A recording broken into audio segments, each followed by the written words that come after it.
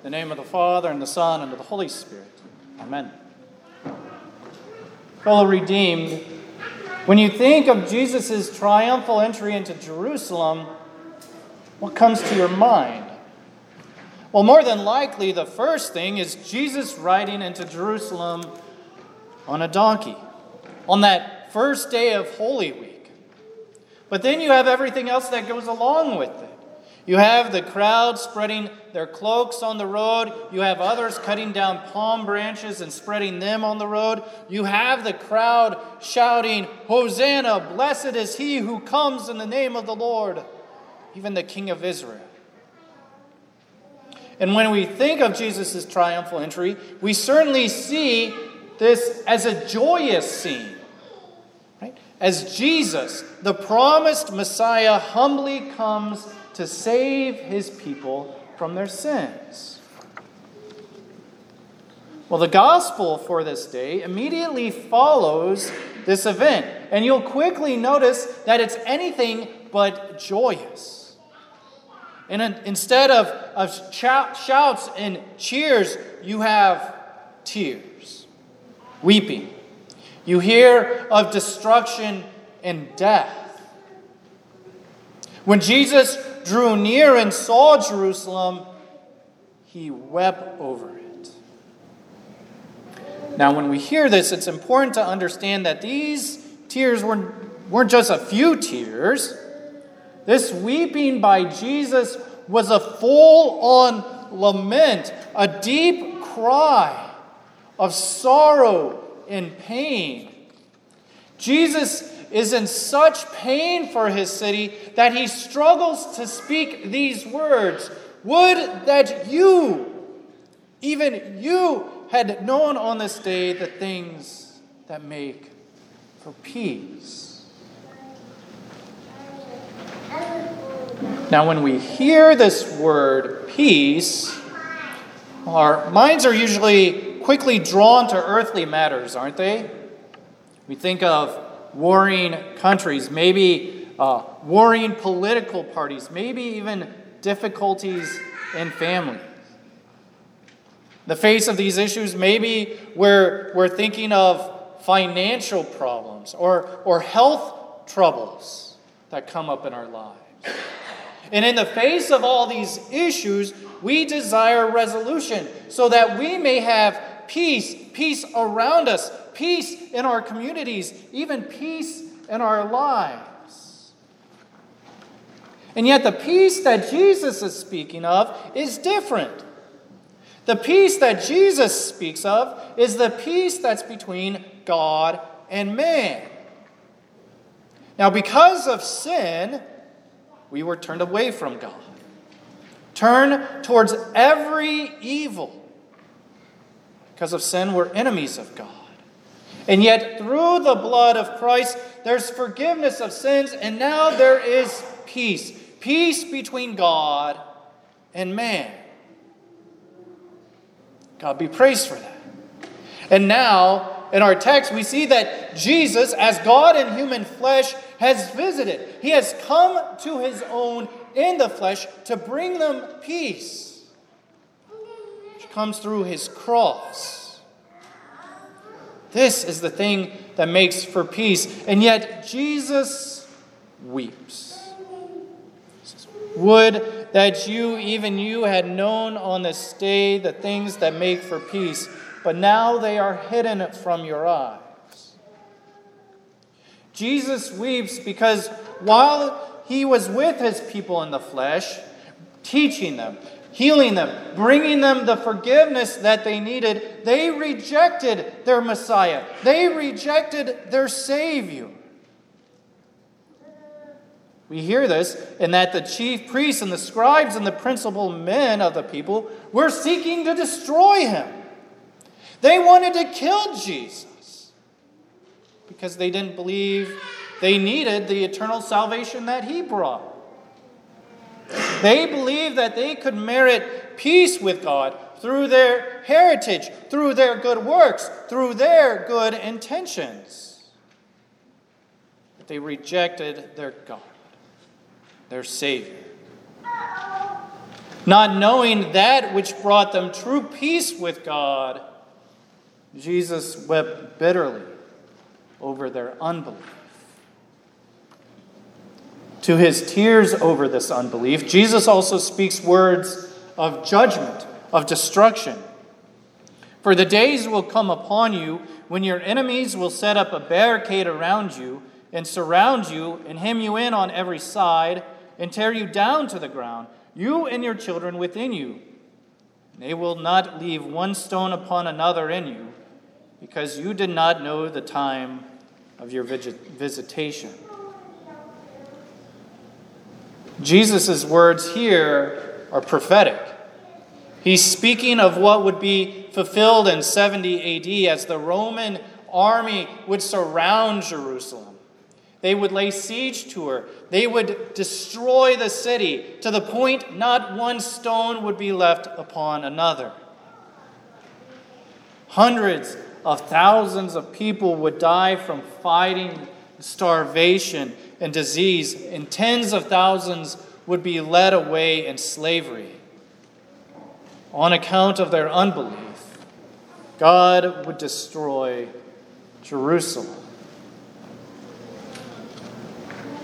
Now, this destruction of Jerusalem stands as a warning of God's judgment upon unbelief.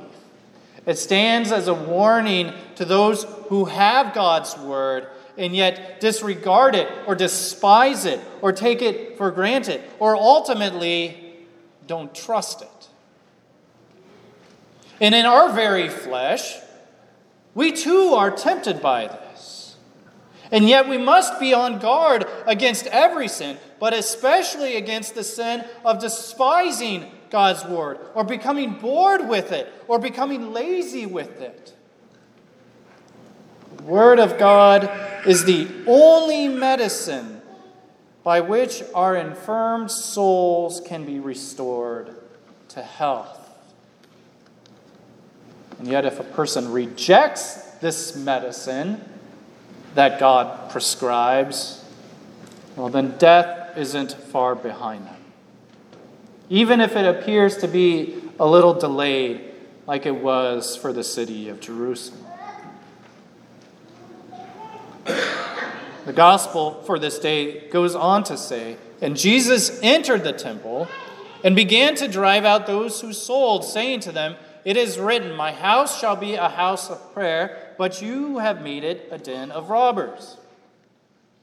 From weeping over Jerusalem, Jesus moves forward to the temple and cleanses it.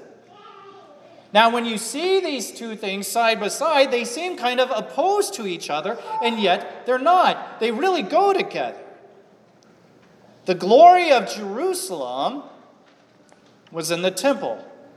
It's in the temple where God promised to meet his people. And yet, how can a holy God who hates sin and promises to punish sinners, how can God come to sinners in love without punishing them? It's only through the shedding of blood. The temple signifies peace because this is where the sacrificial blood was shed and God's anger against sinners was removed. And yet all the blood of bulls and goats and lambs pointed forward to something greater. It pointed to Jesus, whose holy and precious blood would bring everlasting peace. And in the face of unbelief, and the unbelief that surrounded him, Jesus continued to move forward to the cross in mercy for the sinful, dying world. In love, he was willing to do what no one else could do.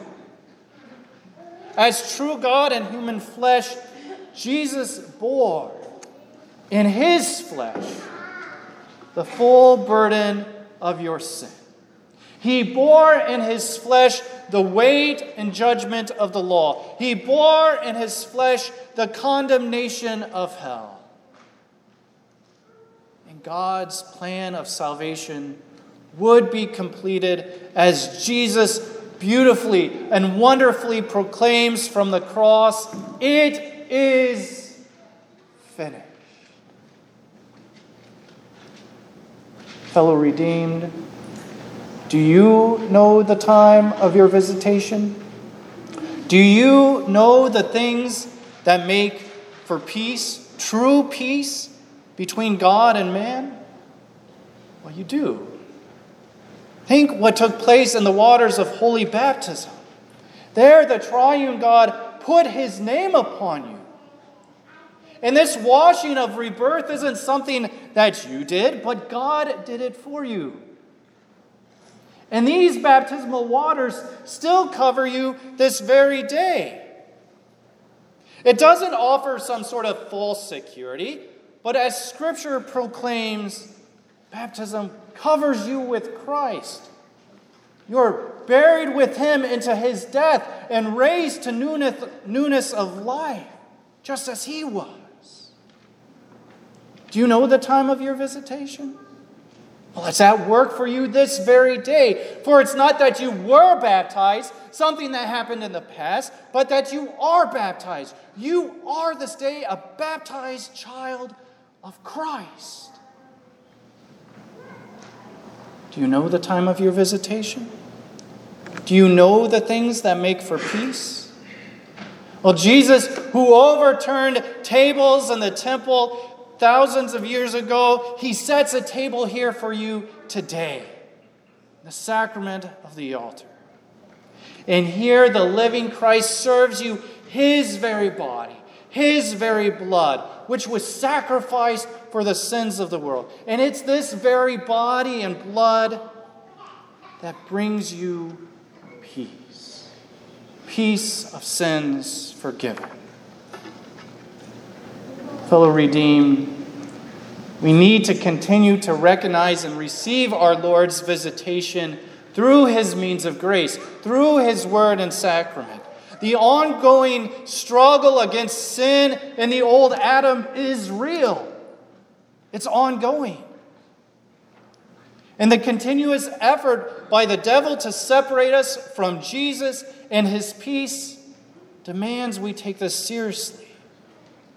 The devil wants you to believe that you can have enough Jesus, that you don't need any more of his visitation, that we can use our time for other things and we'll be just fine. But that path leads us away from Jesus, away from his forgiveness, away from his peace, and the peace and forgiveness that only he can give.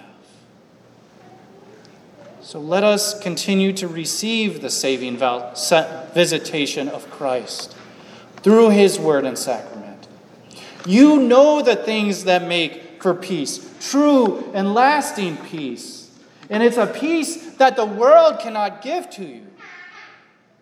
And because you have this forgiveness and peace, we share it with others. What we say and what we do. We forgive others because God in Christ Jesus has forgiven us. We seek peace with others because God in Christ Jesus has given us his peace. Peace through the blood of Jesus. And we help others because God has visited us with his love, even when we had no right to expect it. Amen. Peace of God, which passes all understanding, keep your hearts and minds in Christ Jesus our Lord.